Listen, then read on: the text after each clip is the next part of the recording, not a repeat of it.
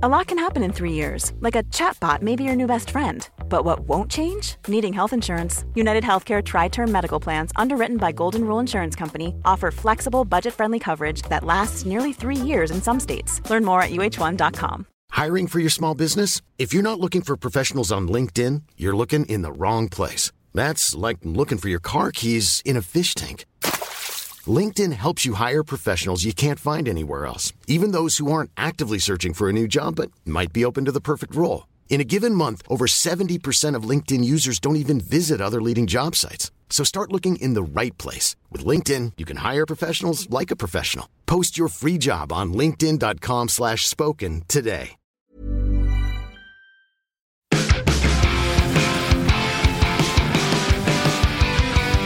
Josh Brown, are games finally coming back? I don't know, man. Like, yes and no. I've played a lot of games over the long weekend that we've had, but are they coming back? Most games seem to be getting delayed, Scott Tilford. I'm not sure. We're going to get into the various bits of news that are doing the rounds. There's a whole thing about the combined showcase that's coming from Disney and Marvel, and we're going to talk about all the games, or some of the games that might be there, some of the stuff that has been pushed back, the likes of Marvel's Midnight Suns. I mentioned games returning, though, because it is 3 hours and 49 minutes and counting until Rollerdrome is here. That's and right. I'm going to love that game. You are. I mean, Tony Hawk's with a shotgun. You've been away, and I imagine not played much while you were away because, I mean, you're in Amsterdam. What else are you going to be doing? Well, I know. But now, like you said, games are back, and I know that if the PlayStation 5 was set up downstairs, I imagine you would have even played that game at lunch if you could. Oh, I tell you what, that's a beautiful thing. It is. Fang thing. Fang. The PS5 is set up downstairs, but I don't think I want to buy Rollerdrome on a work account and then have to buy it again when I get home. Overall, though, we'll dive. I didn't even say what the show was. It's the wind up. I'm Scott Tilford. You're Josh Brown. Hello, Scott Tilford. Where we get through whatever's going on in the industry, news, talking points, whatever games we're playing, etc. Please be kind with us. We have had like 4 or 5 days off, and it feels like a genuine lifetime. Oh I came in God. the office this morning and saw Scott Tilford, and it felt like I've not seen you in a year. Like we had another lockdown or something. We had a whole thing where our parent company was like, you guys need 4 days off. Everyone who's under this banner of this umbrella, future own us and whatever else. Words are hard, Josh Brown, when you've been in Amsterdam for 4 days. But they were like, take some time off. So I was like, I'm going to go to Amsterdam. And a beautiful city. Massive shout out to Amsterdam. It's absolutely stellar, possibly a utopia. Couldn't get enough of it. But in terms of stuff that we've been playing, I've not been playing anything. You've been playing Lego Star Wars. Well, tragically, my friend, like you said, we had the long weekend and it was a heat wave in Britain, but I couldn't take advantage of that because unfortunately my girlfriend got COVID, so we were isolating over the weekend, so I missed the whole thing and decided, you know what, if I'm going to have to stay in, I'm going to play all the games I can get my hands on.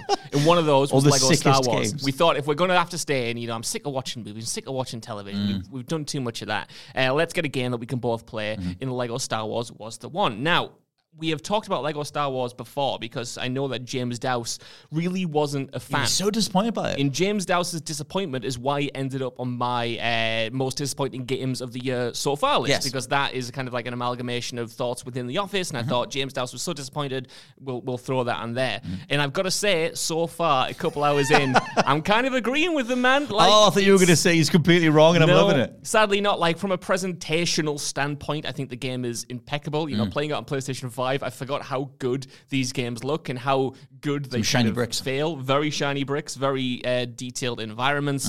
However, just like the gameplay itself, even playing it, with my partner, 2-player, that should be more fun. But the co-op in this game just kind of like breaks it, like literally breaks it. And that's the most disappointing thing. Like the game hard crashes so much, which is so frustrating. And on PS5? On PS5 as well. And I just can't feel like I can get in the flow of it. You have to hit like 3 loading screens before you can even jump into a level.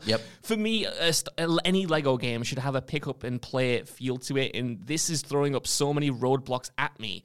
That just makes it kind of, I don't really want to go back to it because I know I'm going to have to sit through a lot of bugs and a lot of hard crashes where they shouldn't be there. That's weird that you have so much performance stuff. I didn't have performance issues with it, but I was quite bummed out by it.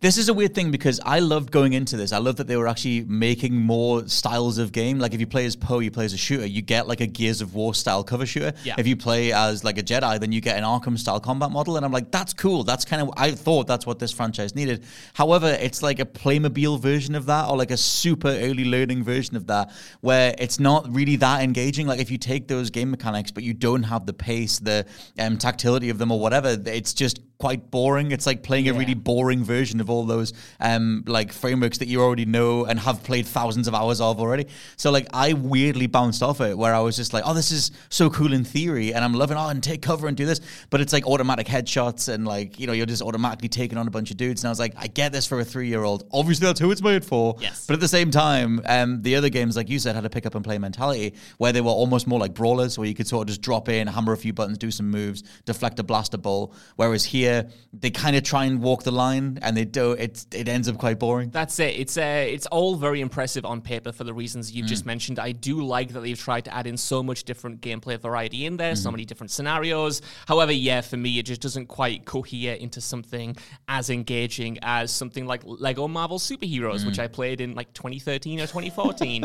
And I think that was more of a Lego game of my style because in that game, you have like the big open world that you can explore that's full of secrets and full of like puzzles and whatnot and characters to find. And then you have the dedicated levels. Whereas this game, from what I've played so far, almost tries to split the difference. You have the dedicated levels that still have some secrets in, and then you have kind of like more open environments that you can explore and kind of scratch that semi-open world itch. And that semi-open world itch is in 2-player especially, man. Like, it's just a nightmare to navigate when you've got the split screen. Maybe I would enjoy that stuff more if I was playing solo. You can... No shade to my partner, but, you know, it kind of is what it is. Get frustrated. I like that dynamic split screen thing, but you can make it, like, lock to split screen the whole time. Or, like, I like the idea of we're sharing the same screen. Yeah. But then like, it's just weird. Sometimes it feels like you're out the radius, and then all of a sudden there's a diagonal line that's moving with you to, like, split the feed. Well, this is the thing, right?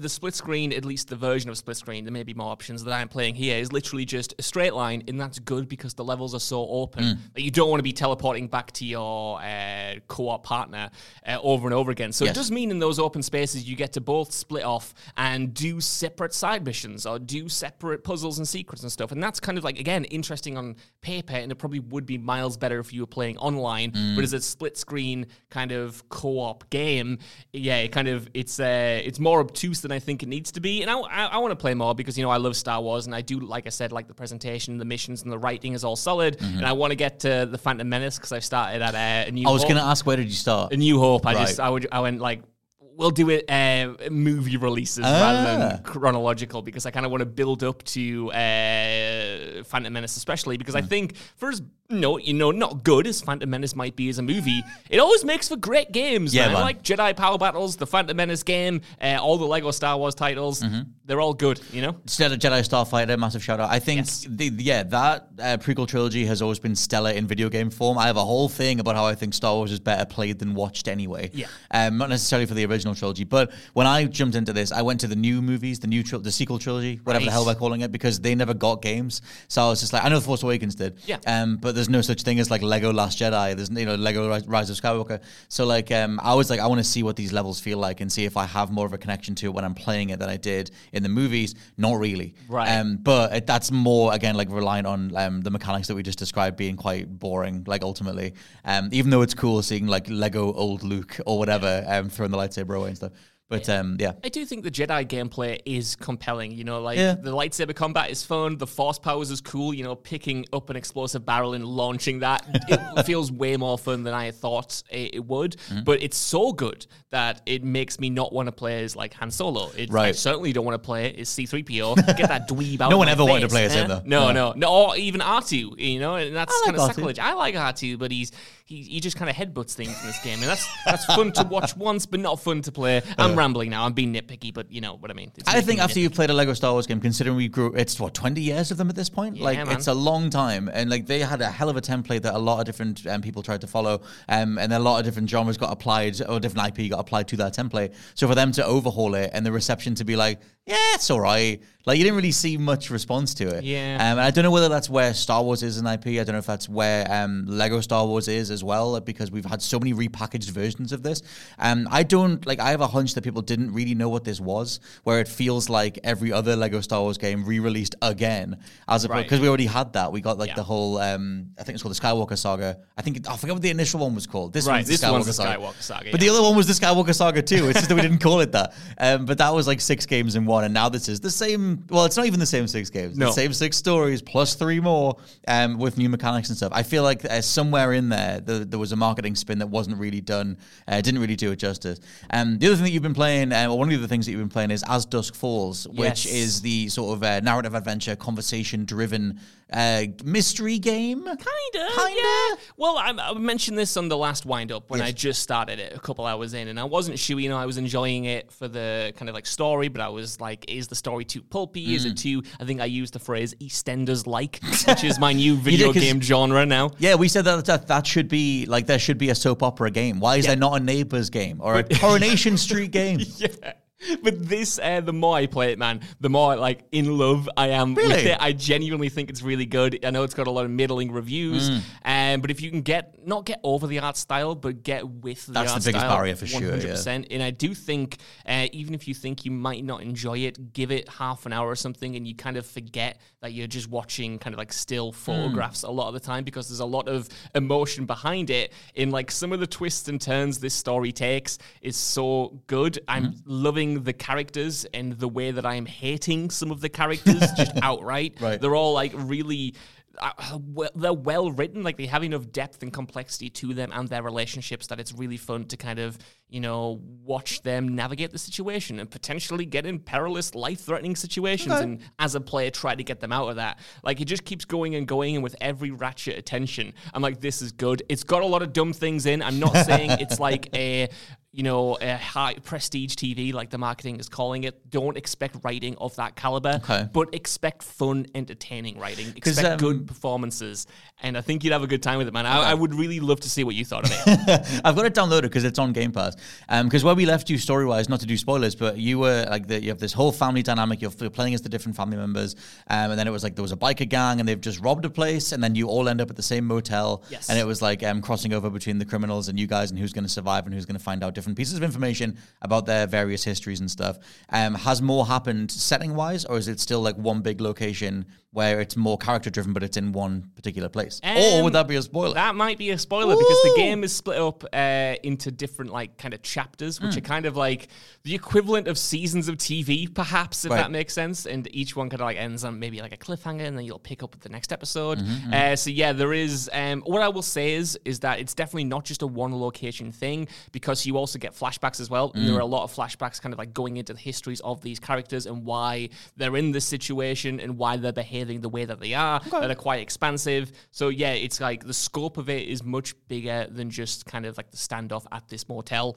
And it just, like I said, it just keeps escalating in tension, and kind of the set pieces keep getting bigger and bigger. And I'm all for that, man. Like some of the near-death experiences that these characters have had in my playthrough have been so like nerve-wracking to kind of play out, because I really care for them. Even the ones that I think are bastards, I like care about them in this situation, and you don't necessarily want them to meet the fates that they could meet. In the way that it branches has been really fascinating. I've just, man, like I didn't expect to love it this much, but I'm every time I play it, I just think this is great. It'll be on my top 10 of the year so easily. Is it better than The Quarry? You know what? It is.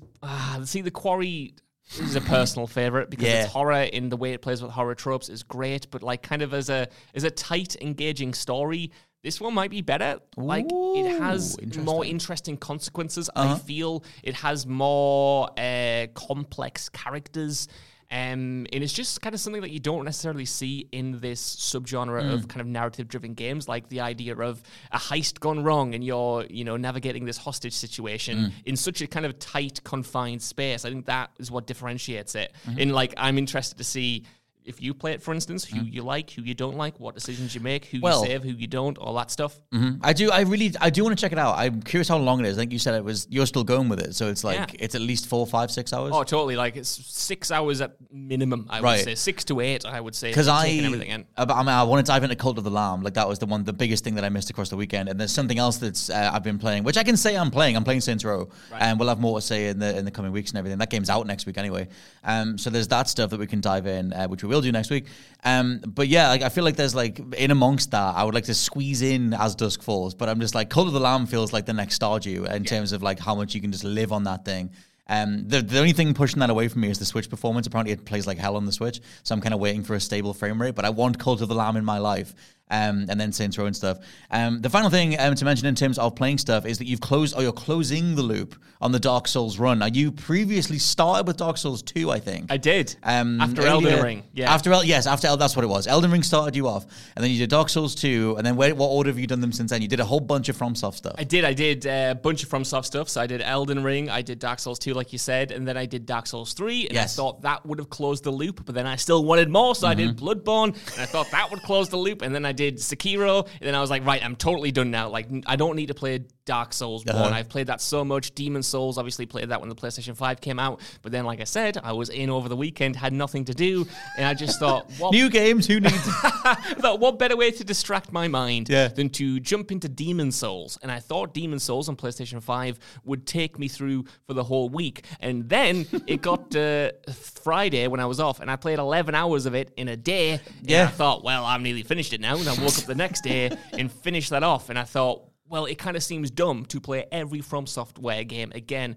except Dark Souls. So I thought, why not play Dark Souls again? And then I jumped back into Dark Souls. And you know what? I almost quit. I almost thought, I don't want to do this. Really? So I was approaching it with the wrong mentality. I was a little bit annoyed at the fact that I was in on that Saturday night and, I'd missed all of this stuff. And I was kind of like, I just kind of wanted to brute force through something just to take my mind off it. And that's not the way you should play any Dark Souls game, no matter how well equipped you may be. And I kept getting hammered by these poison rats, and I thought, I can't be bothered with this anymore. Yeah. But then I woke up the next day with the itch, and I was like, oh no, I want to play more Dark Souls. So I went back to that, played it for like 9 hours that day. Yeah. Played it for like another 6 hours yesterday. And now at the current point, I've got the Lord Vessel. I've just done the New Londo Ruins area, beat the 4 Kings. And I've got like 3 main areas to go because I've done Ash Lake and all of the other optional parts that I can do. And I don't know if I'll ever play another game again. Well, is your Game of the Year 2022 list just going to be all of the From Software games in whatever revised order you've now got with all this new experience? Well, because I don't think you'll let me do that, I'll definitely put them all on the honorable mentions list somehow. If you can have that, I can have Assassin's Creed Odyssey, because both these things are such a testament to how little is going on and has been going on since Elden Ring for the most part, that we've all been able to get lost in these massive games. Let me throw something your way, because over the weekend, me, baby. What I was going to get Lost Judgment. That's what I was going to play. Why did you get Lost Judgment? A mixture of things, man. Like I'll tell you why. Because I've got no money at the moment. I'm pretty broke because at the weekend I ended up buying a Leeds Festival weekend ticket. You did. I was supposed to be going just for the Friday, and then the opportunity arose to get the full weekend ticket, and that was like a couple of £100. And I thought, well, I can't spend a couple of £100 on these tickets and then also buy a game. So I thought, Dark Souls it is. I mean, I can't. You dangle such beautiful things in front of me, Josh Brown. In front of myself as well. I know, and just the idea of you playing Lost Judgment, the conversations we could have had. You should play one of the Yakuza games because they're all on PlayStation Plus now. Yes, I know. I don't know. People say you should start with 0. I kind of want you to just start with Kiwami 1. Well, I spoke to you off camera last week about wanting to play those Yakuza games, Yakuza games, and the reason I didn't was because they weren't on PlayStation Plus yet, and you were like, Josh, just play them on Game Pass. And I was saying, but I want the trophies. You do. And it's because there was a gap in them coming on PlayStation Plus that I ended up going back to Demon Souls. Otherwise, there's a whole other, speaking of as Dusk Falls style branching pathways, there's a whole other branching pathway of my life where I've been playing Yakuza for the past week. But unfortunately, the PlayStation Plus rollout was a week too late for me. It's true. Well, now that you've done your From Software thing, you're closing the loop, you're wide open to try one of the Yakuza games and get on board with the new taste sensation. But like you've said, go on. I'm afraid I can't do that. Why? How? Because you're going to play Saints Row. Yeah, exactly. Because like you said, games are starting again. So we've got Saints Row, we've got The Last of Us Part 1. Roll the drone, baby. Roll the drone. We've got new games now. So this was the window to play something old. And unfortunately, I decided to close the loop. If this time next year, when things are flat again in the middle of the year, 2023 is never getting flat with the amount of games that are coming out. You're not wrong. That year is ludicrous right now. It's ludicrously packed. But yeah, so that's what we've been playing at the minute. I'm going to dive back in next week or whenever I'm allowed to talk about things, they will be talked about. But let's talk about some new stuff.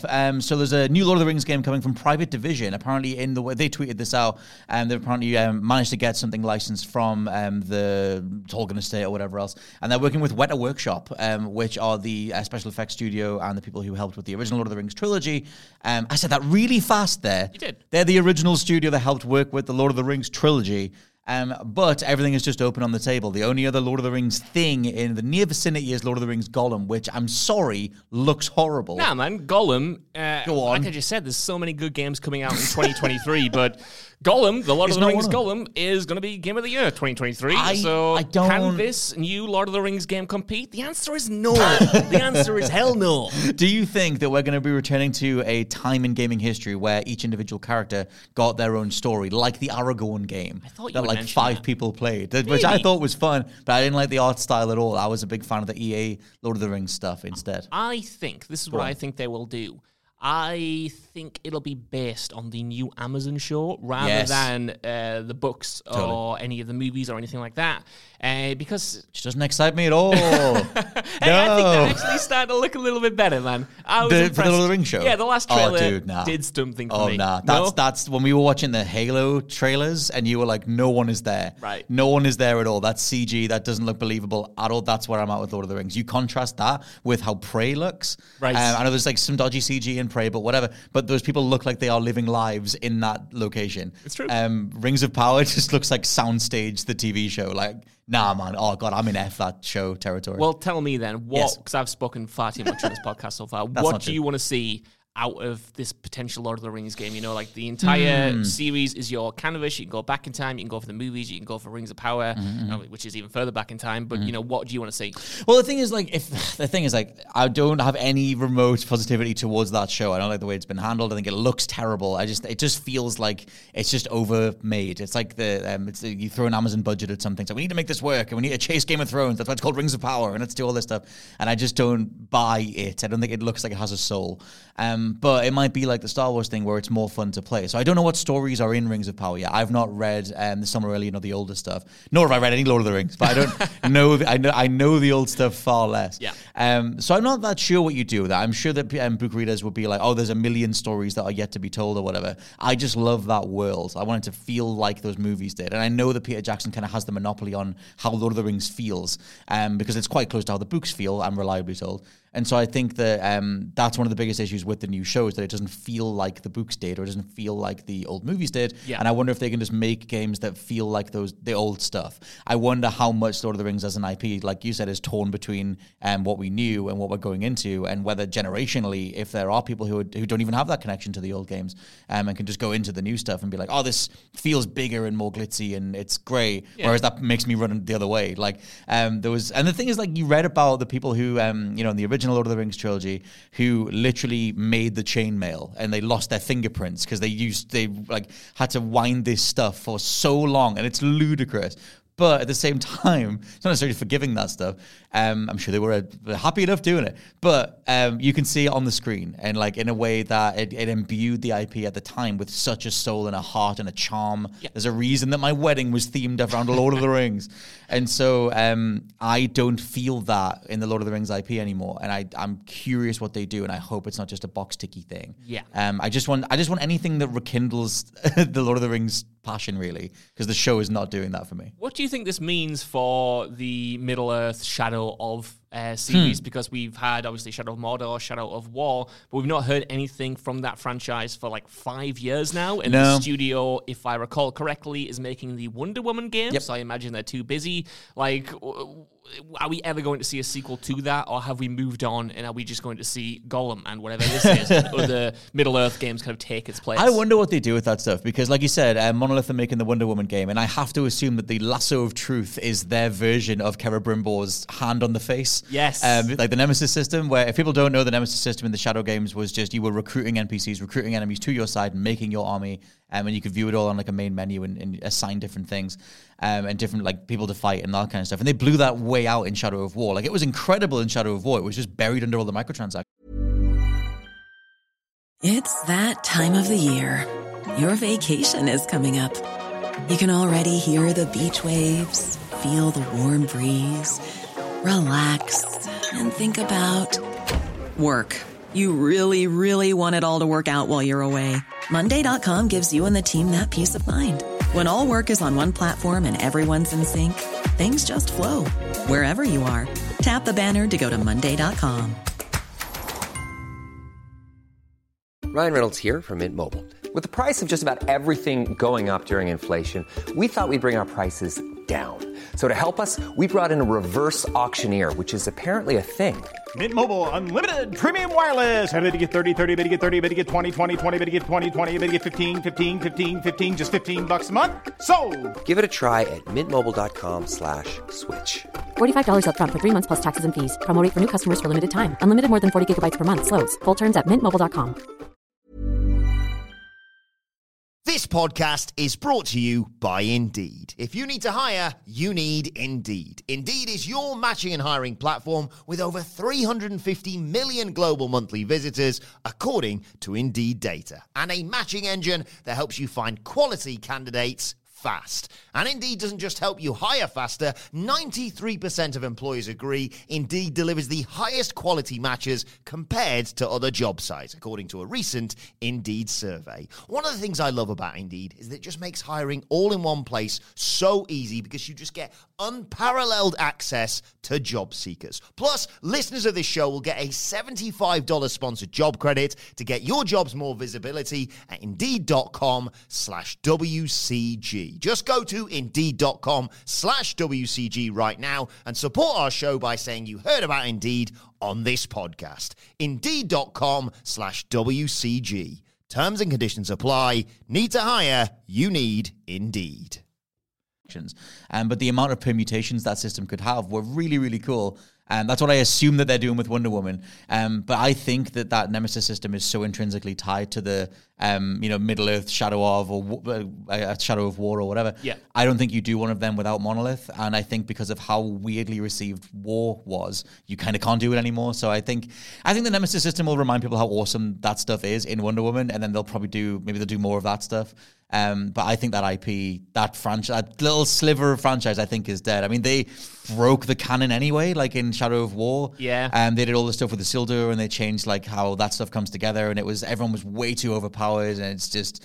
Yeah, it's like Force Unleashed 2 when they were like, what if Starkiller killed everyone? And it's just like, you've broken the canon now, so yeah. They also gave us stupid sexy Shelob as well. I forgot about stupid sexy Shelob. I'm sure they want you to forget about it as well. Yeah, that whole direction of that game was like, what are you guys doing? But that's kind of why I mentioned this. You had this down as a news item, because as much as I can go, I'm not a big fan of how the Amazon show looks. I'm still going to check it out. I'll do at least the pilot. I hope it pulls through. And I like the idea of like a young Galadriel. I like the idea of the subject matter. I just don't like the execution of it. Right. So I didn't like the Witcher show. It just felt like a bunch of people in a field, as opposed to a bunch of people in cosplay in a field, not actually there.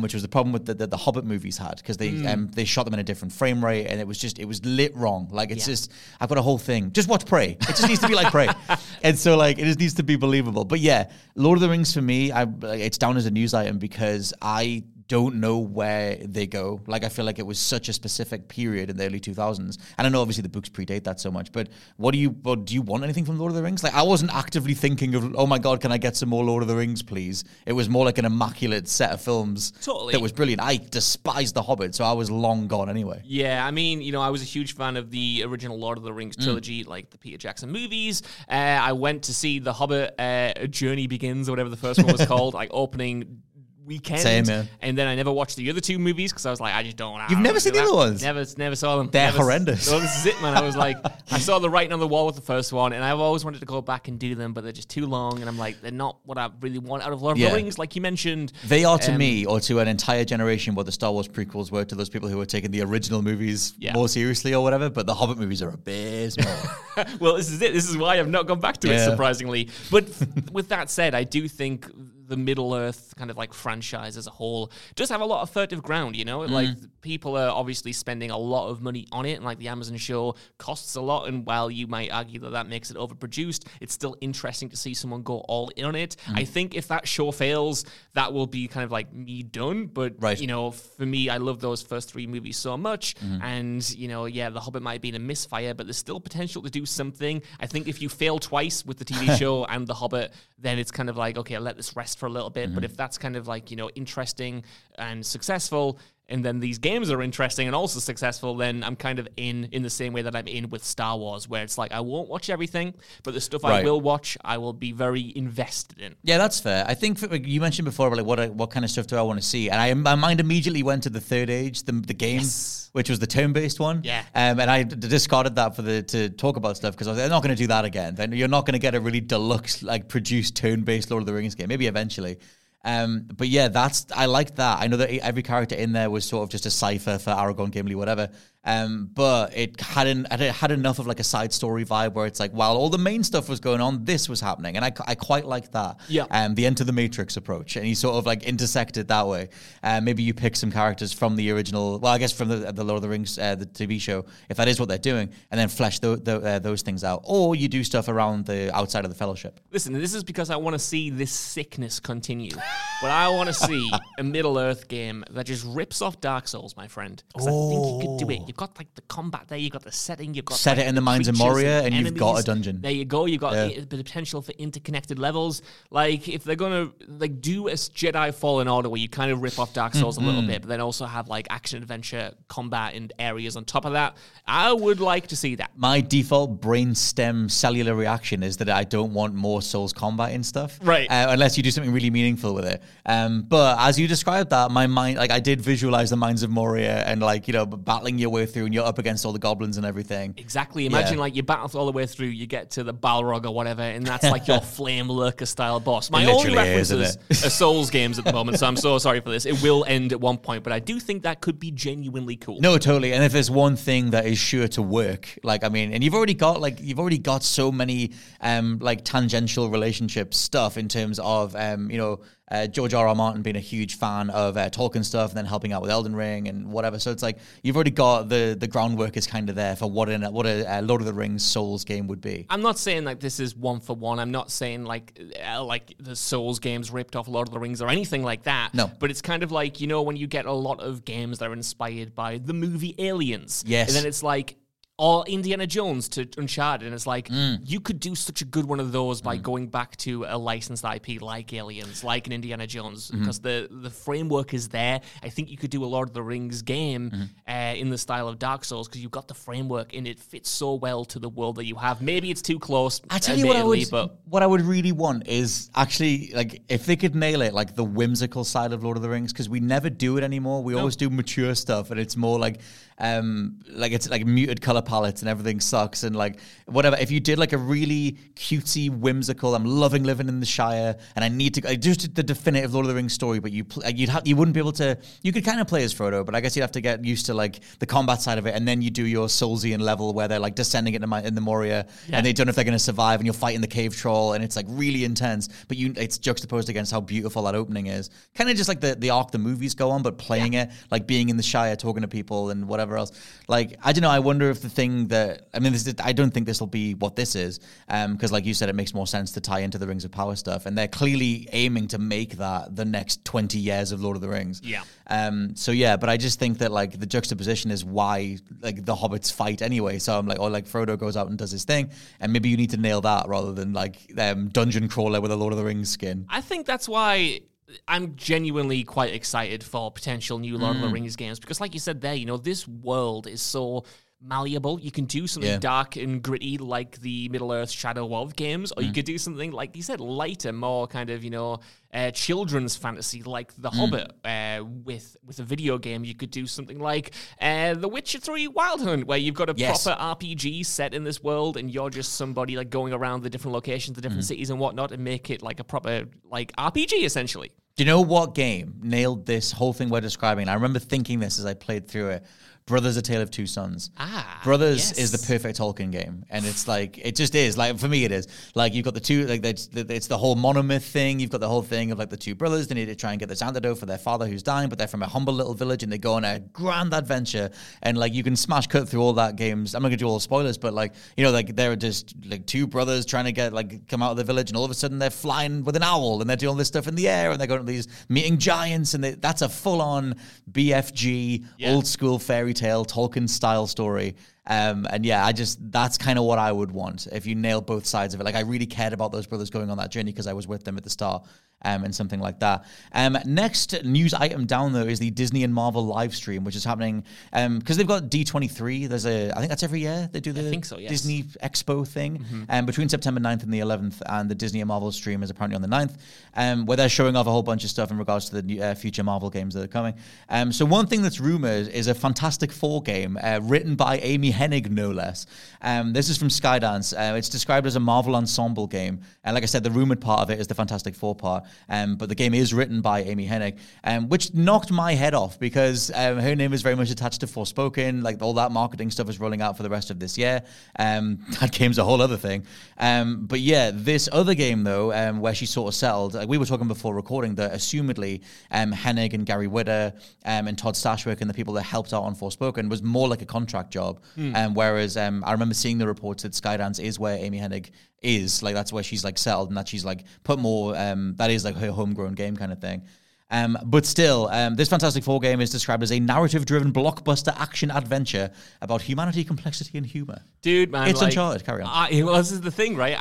I've lived so many lives at this point, and I've seen so many press releases about a new Amy Hennig game that is a narrative-driven action adventure game, and I just want one to finally happen, because it sucks that, obviously she was originally doing Uncharted 4, that ended up being Bruce Straley and Neil Druckmann, and she went on to make the Star Wars Ragtag game, then that was cancelled by EA, and just all of these kind of things have been happening. So hopefully, this is the thing that sticks. And, to me, a kind of Marvel ensemble superhero game, one that's narrative driven, is kind of like all that Disney is greenlighting at the moment. Outside of Spider-Man, we had the Avengers, we had Guardians of the Galaxy, we've got Ultimate Alliance 3. Ultimate Alliance 3, even another game that I'm blanking on right now, Midnight Suns. That's like an ensemble of characters. Obviously, it's not the same type of gameplay as what this will be, but it's We've got things like Wolverine.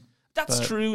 They're more few and far between, though. There's way more exposure on the group stuff, Yeah, it's almost like Insomniac are doing the kind of solo characters. And apparently EA with the rumored Black Panther game and whatnot. But yeah, I mean, Fantastic Four, that would make sense considering the movie now has a new date to kick off Marvel's Phase 6. And obviously it might not be a direct tie-in, but if you get the game outside near the movie, that's a good little bit of cross-promotion there. I have a question. Go on. Do you care about the Fantastic Four? Well, the Fantastic Four movie tie-in just as an game entity on the PlayStation 2. Yes. I used to go to church when I was little. My mum would make me go to church. And Take me to church. And I pretended to be ill. And woke up at 6 a.m. to play that game, and I don't regret it. It was like Marvel Ultimate Alliance. It was great. It was awesome. I don't really care about the Fantastic Four as a group, but I think they can be done well, and I would hope that they could be done well in video game form, especially because their powers are so different, and hopefully, if you can swap between the different characters, which you couldn't do in Guardians of the Galaxy for some reason, it'll make for interesting gameplay at the very least. I do assume that a Fantastic Four game is just a bigger version of when you pick them all in Ultimate Alliance. Yes. Like, you can already do a Fantastic Four game. It plays very well, like in all three of those Ultimate Alliance games. I don't care about the Fantastic Four. I do care about Amy Hennig. Like, if people don't know about her, obviously, massive contributor, writer of the Uncharted games, Legacy of Kain. If you love the Legacy of Kain writing, that was her. So I want, that's what I would want to see from her, though, a new IP. I know I'm always hopping on about new IPs. But a new Amy Hennig IP from the ground up, not tied to an Uncharted sequel, a Star Wars sequel. Like, Forspoken should be that, but it's clear, it's like 5 writers on that project, and it's clearly studioed to death, looking at that trailer that was doing the rounds last week. That's not her writing that dialogue at all. Do you think it's maybe indicative of where the industry is at right now, that Amy Hennig has been trying to get a game off the ground for so long, and outside of Forspoken, her options have been kind of licensed games. It was Star Wars, now it's Marvel. Like, with this expo and with this kind of conference, we're going to be seeing like Disney essentially, start properly staking their claim in the video game world. We know there are big rumors about EA making 2 different Disney games as well.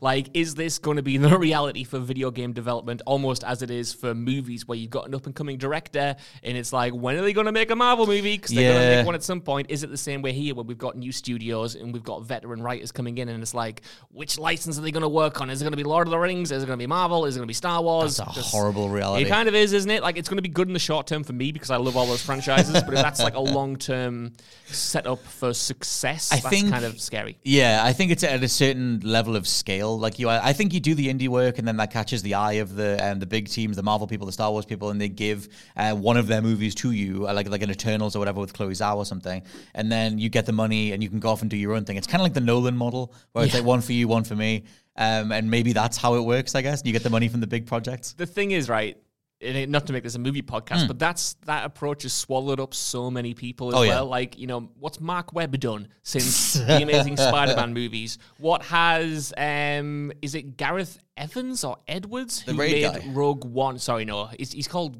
Gareth or Garth something. Who did Monsters? It was like an indie movie, and then he did Star Wars Rogue One, and then had like Gareth Edwards had like such a promising start and then kind of like disappeared. Like all of these cool directors who were working on stuff and then kind of get stuck in the machine or then get forgotten about. Even Ryan Coogler, right? One of my favorite directors before Black Panther. I mean, I still love Black Panther, but made Fruitvale Station, made Creed, made these great movies, and then went into Marvel. And while Black Panther was really, really good, and I'm really looking forward to Wakanda Forever, he's not done anything else outside I wonder if they get like tied down by all the pre-production and post-production conversations. Like they come out of their big release, okay, what we're going to lock you down for next? We're doing like initial storyboarding, we're doing all the ideas, okay, let's get this down. And those projects, they take months, they take years for those conversations to happen. Like it can take forever. Totally. And then they get stuck in another pre-production thing for the next movie, and they're just in that cycle.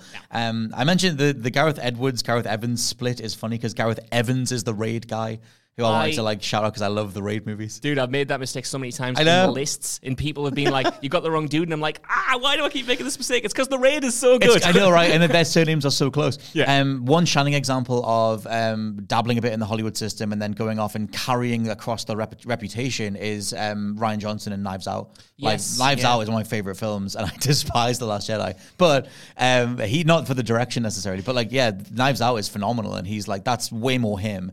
And like, it feels like him. It feels like an auteur that came across and learned the lessons from dealing with a bigger budget and, and bigger casts and everything. Oh, there's definitely like, examples few and far between where it's worked. But you even look at like the Russo brothers, right? Yeah. They made, the 2 Captain America movies, and they made the 2 Avengers movies, all like great films, all incredibly successful. Obviously Endgame, the second highest grossing movie ever made. And then they kind of like used that success to make incredibly big budgeted movies like The Grey Man recently. Cherry as well. But like who went to see Cherry, Honestly, dude, like the Grey Man is, I've said abysmal twice in this podcast. The Grey Man is horrible. Right. Horrible. Like horrible. Like if an algorithm made a movie, this is what the kids like, and you sort of dial it in, okay, action, you move the slider up. Terrible. Just what are you guys doing? Like, I don't know. Like, you can tell how much the Avengers stuff and their work in the MCU was just as much the Russo brothers as it was Steve McFeely or Christopher Marcus and Stephen McFeely, the writers. I think that's right. But you can tell that they were a squad. If you just take the Russos away, you get really flair direction and nothing else. Like it just that Grey Man is terrible. Oh my god! I almost watched it at the weekend and then watched El Camino, a Breaking Bad story instead. Beautiful. Oh, you're jumping around the timeline. I'm going to finish Better Call Saul, do all of Breaking Bad, and then do El Camino. Well, I mean, no spoilers, but El Camino is actually set before Better Call Saul's flash forwards. I suppose it is. It is. Yeah, I suppose it is. I'm going to fill in all the Walter Whiteness and then get to Jesse's story. Happy Better Call Saul finale day. Yes, happy Better Call Saul finale day to everyone listening to this. The finale is out today, but dear God, social media keeps trying to ruin stuff. We've blocked so many terms until we can watch it. But yeah, Better Call Saul is coming to an end after 8 years or whatever it's been. Yeah, man. It's been a long time. Final news item of the day. We'll do this one quite quickly. We'll roll these together. You mentioned before that there are a couple of EA single-player games coming. One was revealed by Jeff Grubb. That's an open-world Black Panther game coming from EA. Grubb said there was another single-player game that he'd heard was potentially coming together, and then Tom Henderson, who's just sort of a known leaker, does lots of Battlefield stuff, lots of Call of Duty stuff, said that they've heard it's an Iron Man game. Said treat it as a rumor for now. They'll do a full report if more stuff comes together. But it is, in theory, an Iron Man game and a Black Panther game. Where were these games when the MCU was a thing? It's a great point. Phase 4's ending and no one even realized, mate. That's a great point. And it's kind of, like I said, kind of reflective of Disney's Sony's slow start. You know, think of the games they greenlit. Obviously, Spider-Man was a huge success, and then they kind of had the Avengers, which wasn't a huge success. Then they had Guardians of the Galaxy, which was inked at the same time as the Avengers deal, and then it only feels like now all of this stuff is kind of coming to fruition, and that might be because game development is just long and takes a lot of time to get developers working on games to get these deals licensed. But yeah, you're totally right. Like an Iron Man game now, while I'll still look forward to it, seems kind of late. Who cares? It could have happened a decade ago. I do care, I must admit. But I'm so jaded. I need to rein in just how much I don't care about like Marvel and Star Wars, because I don't know how much how much the average person is with me or with you. Like, is the average person still excited about the potential of these various, like, the brands are bigger than ever and there's more money at hand kind of thing. And like those bets are bigger, and like if something pays off, then that's a much bigger deal, and we'll all be talking about thing. That for me hasn't happened since Endgame. We haven't all talked about WandaVision, we did, but like that's about it. And so like I'm just so jaded on how much it feels like a brand hyperextending itself that I just don't care about someone ticking a box that says video game. Like, you should have done that when everything was purposeful instead of just going like, well, we've got all this money, so I guess we'll do this now. And it's like, sure. I'm kind of with you and kind of not, which is classic. Standard, classic. Standard.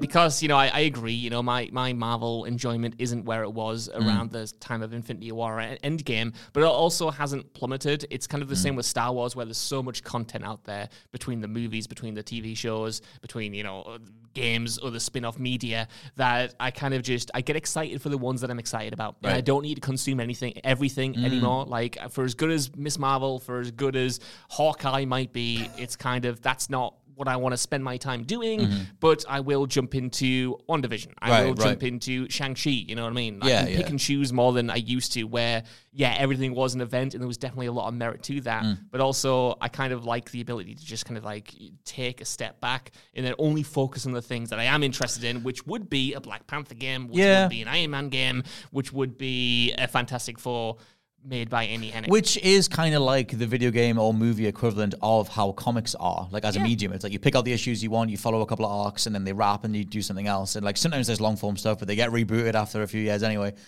So it kind of works in that regard. I don't know. I guess I'll see how things come together. It just feels like they missed their window. It's just sort of like, it was the same energy around the Black Widow movie, where it's like, I would have loved this if it was like 5 years ago. Right. But like, there's something about focusing on events that have already wrapped that I just, okay, sure. Right. Like, it just feels like whatever.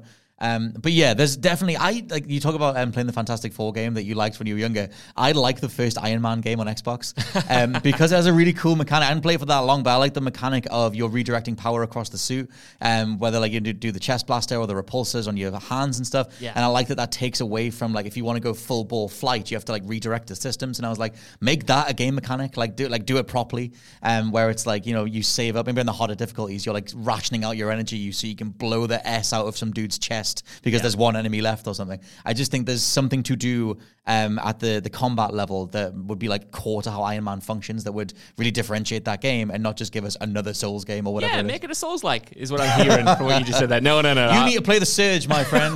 That is an Iron Man Souls-like. While we're talking about recommendable Iron Man games, I will, before we sign off, recommend Iron Man VR, which I played a few years ago in lockdown. And that's like not the best VR game you'll ever play, but man, is it a power trip? Is it great to, you know, free fly around using the thrusters on your hands? Like, talk about like being Iron Man, you know, this game will make you feel like Spider-Man or whatever. Like, that is like, if you can get that, like, you know, if you have a VR system and you haven't played it, play it because it's fun. Also, speaking of superhero VR stuff, shout out to it's the second Spider-Man movie, Far From Home's VR experience. Yeah. Where they just give you a chunk of New York and you can just swing around. Like, brilliant. Why is that not everywhere? What you're saying is all of these games, Iron Man, Black Panther, Fantastic Four, should all be compatible with PSVR 2. Maybe superhero stuff is best in VR. That could be true. Maybe the only exceptions are Spider-Man and Batman. I'll raise you. Maybe everything is best in VR. I will not take that. I'll push that back down. But we should mention that for the main podcast, Mr. James Dowse is off this week, so me and you are going to do a breakdown of the best superhero games, I think, of the last 10 years. We haven't got our parameters yet. But we've done rankings before. We've done best From Software games, best PlayStation games of the last 10 years. Yeah. Personal rankings, and then we'll reveal them and see if we overlap. So we thought we'd do the best superhero games, kind of in honor of all the Marvel, Disney stuff that's kicking off at the minute, and see how we land. But we haven't got parameters yet. No. But we'll do that for the main podcast because Lord knows there's not much else going on. I think that's going to be fun because, for as much as I really enjoyed the From Software ranking and the PlayStation exclusive ranking, yes, we would have a lot of overlap there. I think it's going to be the biggest disparity in our picks that we may ever have doing the rankings. This superhero one. Well, I know you're going to put Ultimate Spider-Man above Spider-Man 2. Spider-Man 2 might not even make it on. It might not even make it on the list. So we're going to have to see. But I'm already thinking of Marvel, the first Lego game, where I'm free roaming as Venom in a city. That was pretty good. I like that a lot. But yes, a massive thank you to everybody for listening to the wind-up. I forget how I go out of these things. It's been 4 days since we last worked. But I'm Scott Tilford, you're Josh Brown. Always a pleasure, Scott Tilford. That's the one. Always a pleasure to be heard by all of you. And we'll catch you next week. Bye-bye. Goodbye.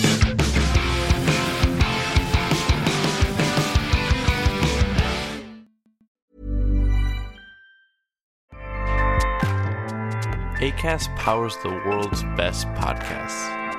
Here's a show that we recommend. The Real Housewives is a guilty pleasure for most, but if you're looking to not feel guilty about that pleasure, tune in to Everything Iconic with me, Danny Pellegrino, where I break down all the messy moments and behind-the-scenes antics of Bravo's popular franchise. And on Everything Iconic, I also interview celebrity guests like Kelly Ripa, Keke Palmer, Drew Barrymore, Cameron Diaz, and more about their guilty pleasures, their past work, and so much more. So if you're pop culture obsessed and find yourself watching way too much reality TV like me, tune into Everything Iconic with Danny Pellegrino, wherever you listen to podcasts. Acast helps creators launch, grow, and monetize their podcasts everywhere. Acast.com.